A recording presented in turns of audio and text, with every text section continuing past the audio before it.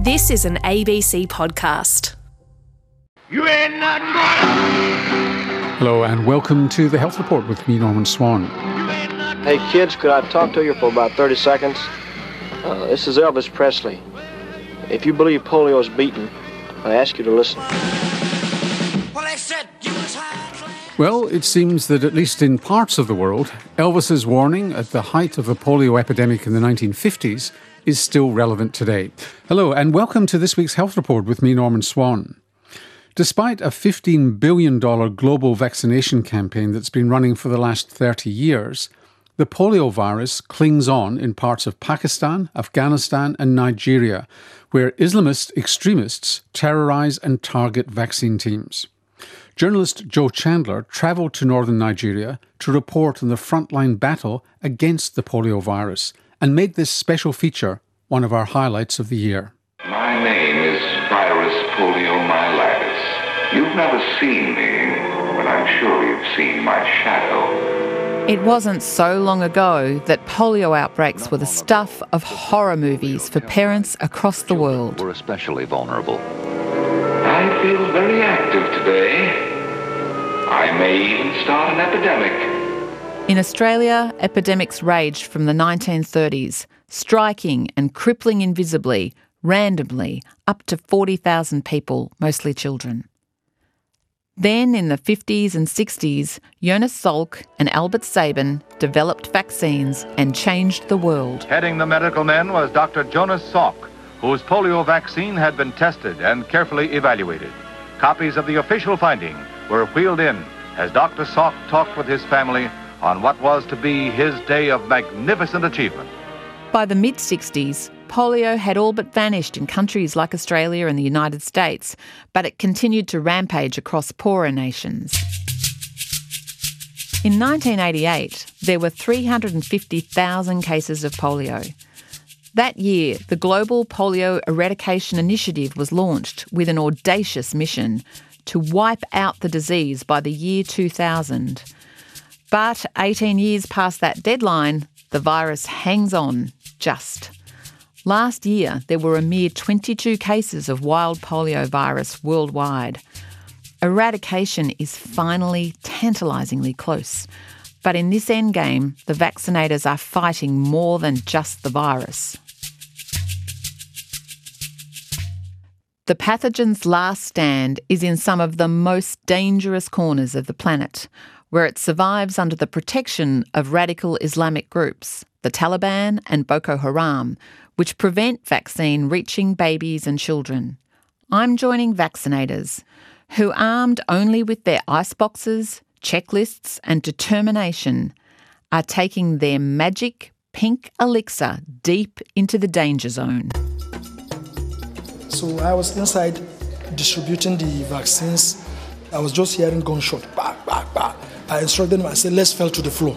So we all fell to the floor. It was when I tried to sit up, I found out that people were lying on me.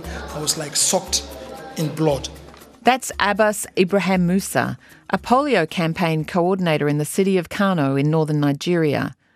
Musa narrowly escaped death in an attack on his vaccine team in 2013. We'll hear more later. Boko Haram extremists were blamed for the attack.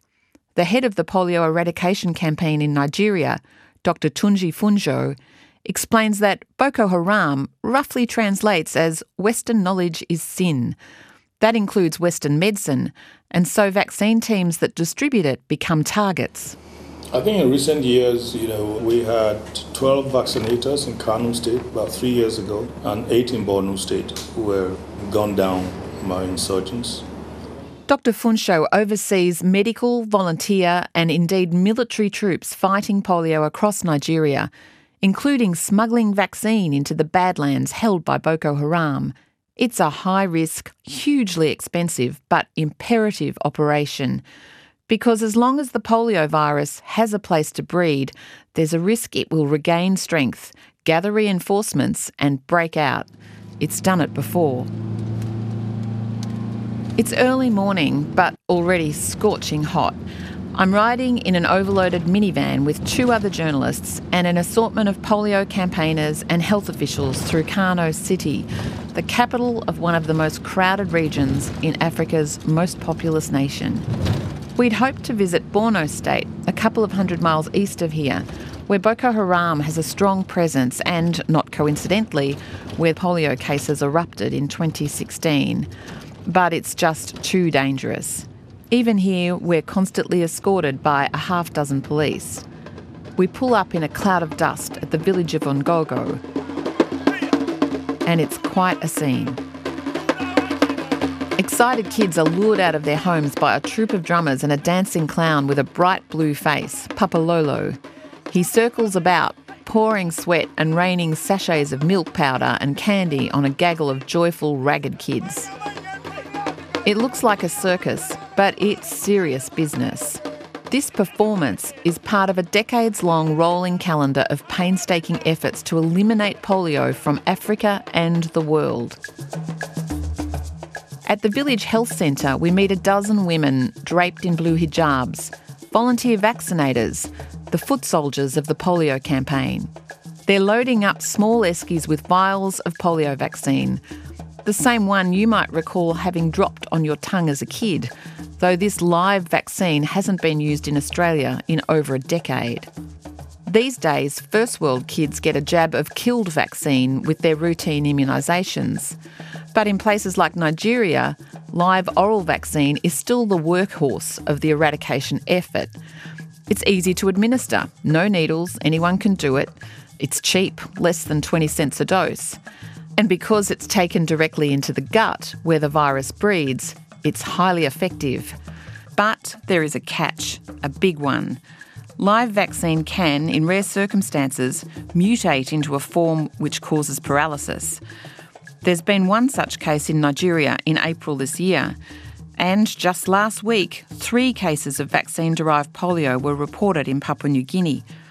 The fear is that it could ignite an outbreak like the one in Syria last year, where immunisation rates had dived and 74 children were struck down. The vaccinators are mostly young village women. They're paid a small stipend, roughly US $30 a month, for their time and their local knowledge, and in a context like northern Nigeria, their courage. The vaccine teams vanish behind crumbling, sun-baked walls of earth and cement, looking for babies and children under 5. They round up and dose as many as they can find. That's where Papa Lolo, the Candyman, comes in. He's bait. It's a well-oiled operation. Binta Abdusalam, who works for UNICEF, talks me through the game plan. There's this main offensive that will push across the country over the next 4 days, and then a mop-up sweep to find anyone they might have missed. Maybe reaching those houses that they have not reached, reaching those children that are absent. And what is your target for the campaign? 196,820. Yes, 196,820. That's how many doses of vaccine they plan to deliver in this operation. Binta is a woman on a mission. How many under 5 children in the household? Do they have a newborn? Is there any visitor? Is there any child that is sleeping? The scene we are witnessing in Ongogo is simultaneously playing out across 5 countries in the Lake Chad polio danger zone over these next 4 days.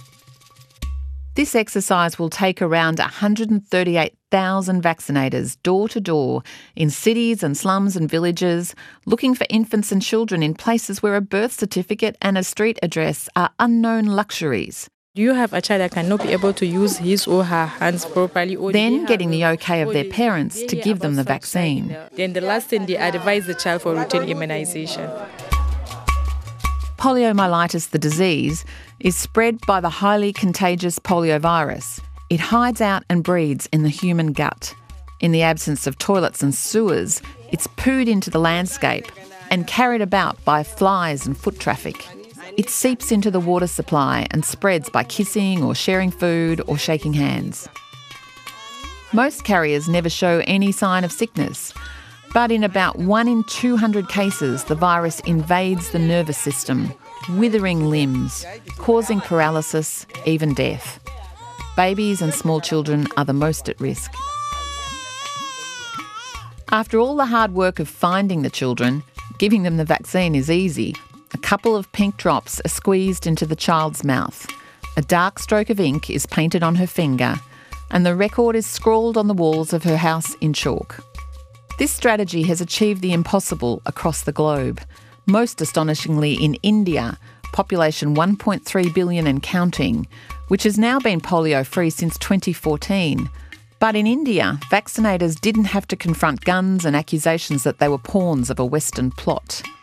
This was the reality in northern Nigeria only 15 years ago, when polio campaigns were shut down across 5 Muslim states after an influential Kano physician claimed he had evidence the vaccine was laced with drugs that would make women infertile. The boycott lasted a year until local leaders could be convinced it was safe again. But by then, the virus was on the run. The year before the vaccine ban, there were just 202 polio cases in all of Nigeria. But by 2006, the toll had blown back out to more than 1,100. The outbreak jumped borders, rampaging through 20 countries across Africa, the Middle East, Southeast Asia. It cost more than $500 million to clean up the mess. Recovery and building confidence so it won't happen again has taken a monumental effort working with religious and community leaders, assuring them that the vaccine won't make girls barren, slowly whittling back the number of vaccine-denying or so-called non-compliant households. And it's worked. Now they have changed. So they are now aware that it costs nothing. It only gives protection against the deadly killer disease. If a parent still refuses vaccine, Binta has another trick up her sleeve. She will invite into the house a crippled polio survivor. The most able-bodied are on crutches, but many of them are so damaged that they use their hands to scoot across the earth on their bottoms. Don't let your child become like us, is their mantra. This is Ismail, a 13-year-old polio survivor, his withered legs tucked up underneath him. He gets around in a low cycle chair. He's a strapping youth from the hips up. He's plainly not happy being used as a poster child for what happens when you don't vaccinate, but is reluctantly enlisted as an example. Because he don't want them to be in this situation as he is now. And whenever he saw people moving on their feet, he feels very, very unhappy and sad. And he blamed his parents of not taking him to vaccination centre. But his parents likely had no option to give him the vaccine.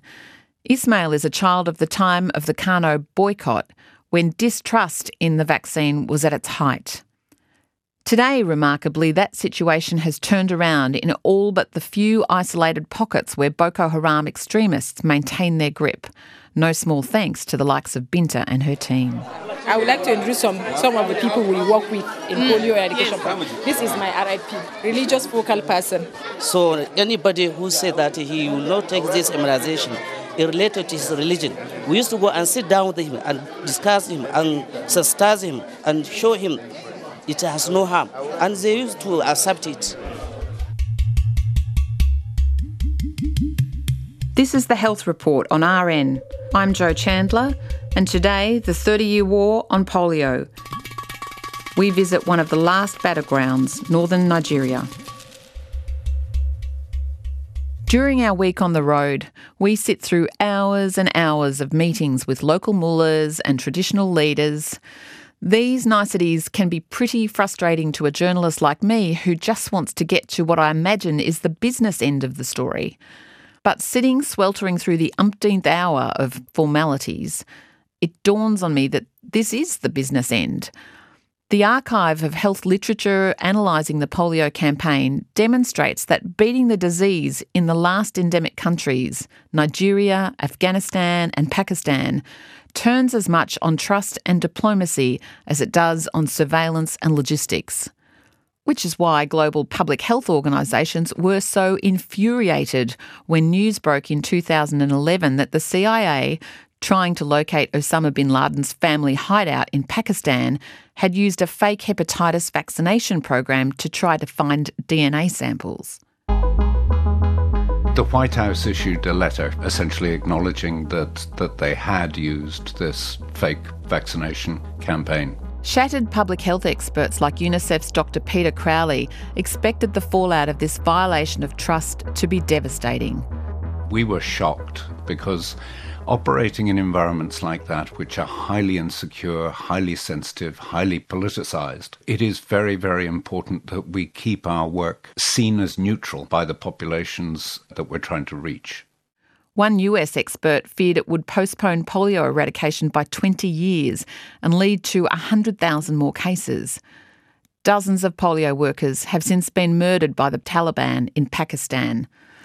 But in Nigeria, the long years of effort to reinforce faith in the vaccine appear to have held, thanks to carefully nurtured relationships between local mullahs and officials, the national government, and the international apparatchiks of the Polio Eradication Coalition.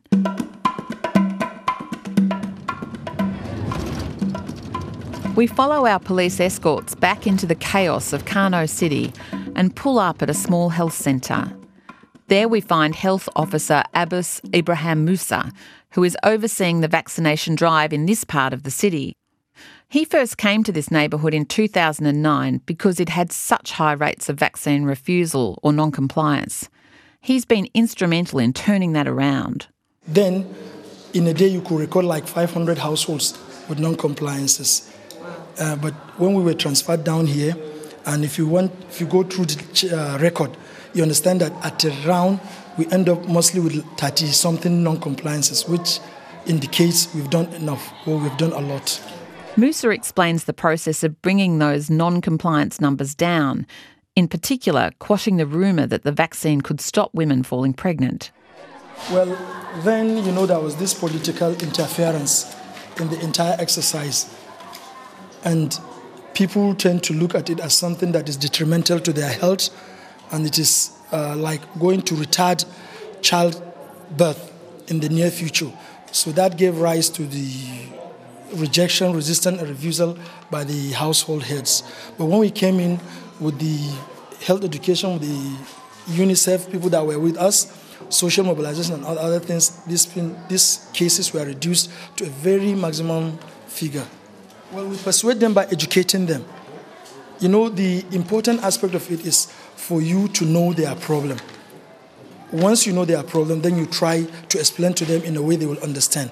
But for someone to just tell you, I don't want polio, when you say why, you say, no, I just don't want it. You find it difficult to even explain, to interact with him. But once you get to a person and say, why don't you like polio? Because they say polio is harmful to my children, then you are in a better position to explain to him. Then you'll be able to explain and put him through where he will understand. The key in this part of the country is to persuade the fathers. You see, like in this part of the nation, we have this issue of the household head.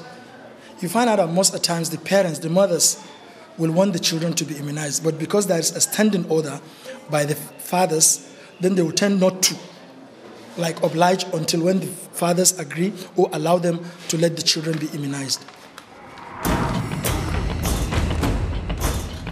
But not everyone was happy with the advances being made.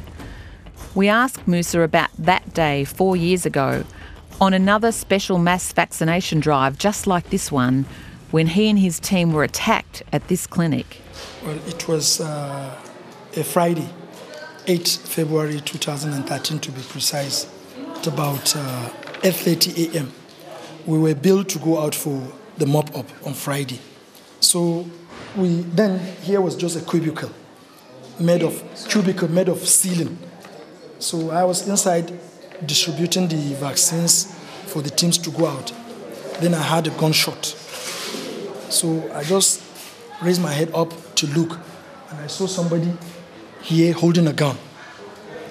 Then he fired the gun again.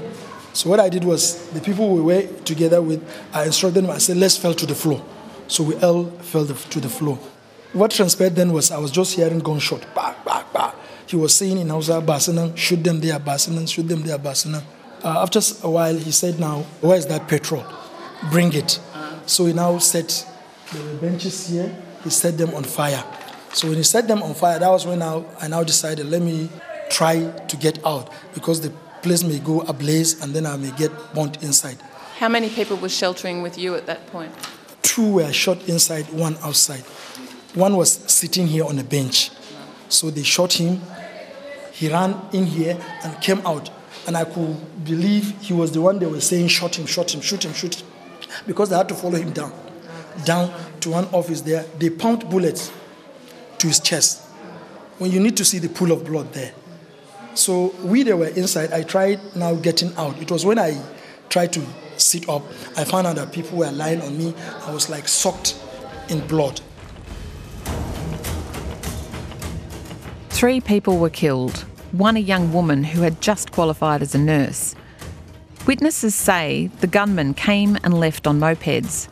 That same morning, a short distance away, gunmen on mopeds also attacked another health clinic. Reports vary, but 6 to 8 women vaccinators and at least 1 man were killed. No one was charged, though the wide assumption is that they were all linked to Boko Haram. The insurgents have menaced, bombed, shot and murdered an estimated 20,000 citizens in northern Nigeria over the past decade. Another 8 vaccinators were gunned down in Borno State, Boko Haram's stronghold, as the Nigerian polio campaign boss Dr. Funsho told us earlier. He has no doubt the extremists were also behind the attack on Musa's clinic. Musa himself can't say for sure why Boko Haram attacked his clinic. He wonders if it was just opportunistic violence and the vaccinators just happened to be in the wrong place. But whatever the objective, the attack threw a grenade into the polio campaign in Kano. And afterwards, did people become concerned that vaccination would be dangerous? Did it have an impact on your program? It really had, yes. Because after that incident, I think it lasted for about 8 months or so without any immunization activities being carried out here in the facility. And even the first round we conducted, there was this fear among the team members and everybody. We were even calling people to come and partake. They would say, no, we won't come. We are not interested. Or you find a vaccinator hiding her vaccine carrier inside her hijab because she doesn't want to be seen carrying the box. Despite these dangers, by July 2016, thanks to the determined work of Musa and Binta and their legions of colleagues, there had not been a single case of wild polio virus in Kano, indeed in Nigeria, in almost 3 years. Hopes were high that Africa would soon be certified as polio-free. And then came shattering news, a cluster of 4 cases in Borno State. All the victims were children who had fled to camps with their families to escape Boko Haram. Genetic analysis of the strain in each case indicated it had been festering undetected for 5 years. With 1.8 million people having fled Boko Haram scattered across the country, the outbreak put all of Nigeria back on high alert. The fear is that the virus will again break out of these enclaves. It's as easy as catching a bus and travelling the 350 miles from Boko Haram country back into Kano City, which is why Musa and his team are standing by every day at the bus station. Once one child is carrying polio virus, he can transmit to 200 children. What if the 10 children that are coming are carrying polio virus? They are going to distribute or share to how many children? 2,000 children. So that is our fear. This is why we tend to, like now I have a team at the motor park. And apart from that, even on a daily basis, there's a team that works in the motor park. I have one of the biggest motor parks in Kano. And those teams work through Monday, Friday. We position them so as to immunize those children that are going and those that are coming from Maiduguri. Musa rosters shifts of health workers to meet every bus to try to dose every child and infant before they vanish into the city and the overflowing camps of internally displaced people. The bus station is in the middle of a chaotic marketplace. Our police guards aren't happy with us being here, and neither am I admit. A posse of foreign journalists and aid workers make a prize target. We're hoping to interview families coming in from Borno, but it's a long shot. Crowded minivans roll in and out according to random need, not a timetable. The Nigerian army has made considerable gains against Boko Haram, and when we visit, the flood of families fleeing their terror has eased some. But the reality is that this city can't be fortified against the virus, which is why the vaccination campaign is so critical.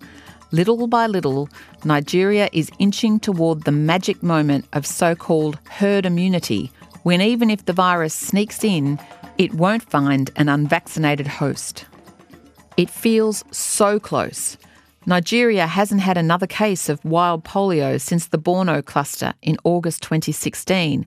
The hotspot right now is Afghanistan, where another group of extremists, the Taliban, are stopping vaccines getting to babies. 7 of the 8 cases recorded worldwide so far this year are in Afghanistan. The 8th is in Pakistan. Worryingly, this tally is higher than at the same time last year. So while hopes are high that polio is indeed close to extinction, victory is not assured. Even if there isn't another single case, polio won't be conquered without Musa and Binta and thousands like them continuing to patrol the front line, taking vials of vaccine from village to village, house to house, baby to baby. Have you had any more security incidents involving your teams in the years since? No, ever since then, not anymore. And since at the heat of the insurgent, nobody was killed, we feel it is safe for us to work. But I believe deep in them, they have that commitment. If not for the commitment, nobody would have come to risk his life for the polio eradication. We always tell them at the training that let them believe they are working to save humanity. And even if polio is eradicated, their names will be written in gold as people that had helped to eradicate polio in Nigeria. So Musa's name would be high on that list of names written in gold, alongside Binta, who we met back in Ongogo. And up near the Niger border, on our last day on the road, we meet another polio crusader worthy of the roll call of polio glory, Rhoda Sampson. She's taking vaccine teams into a neighbourhood in Katsina, which is a hotspot of hardline vaccine refusal. She goes in sweet-talking mothers and cuddling babies and hard-selling vaccine. We come to a house where the walls are scrawled with messages of defeat left by previous vaccine teams, and we find a newborn baby. Okay, what she is saying, that the vaccination of polio is not food. So the husband says since the government can't provide food, so they will not accept immunization. The woman's husband suddenly turns up. He's not happy finding vaccinators and journalists invading his house. But Samson jiggles his baby and talks rapidly at him in Hausa, smiling and cajoling. And she talks him around.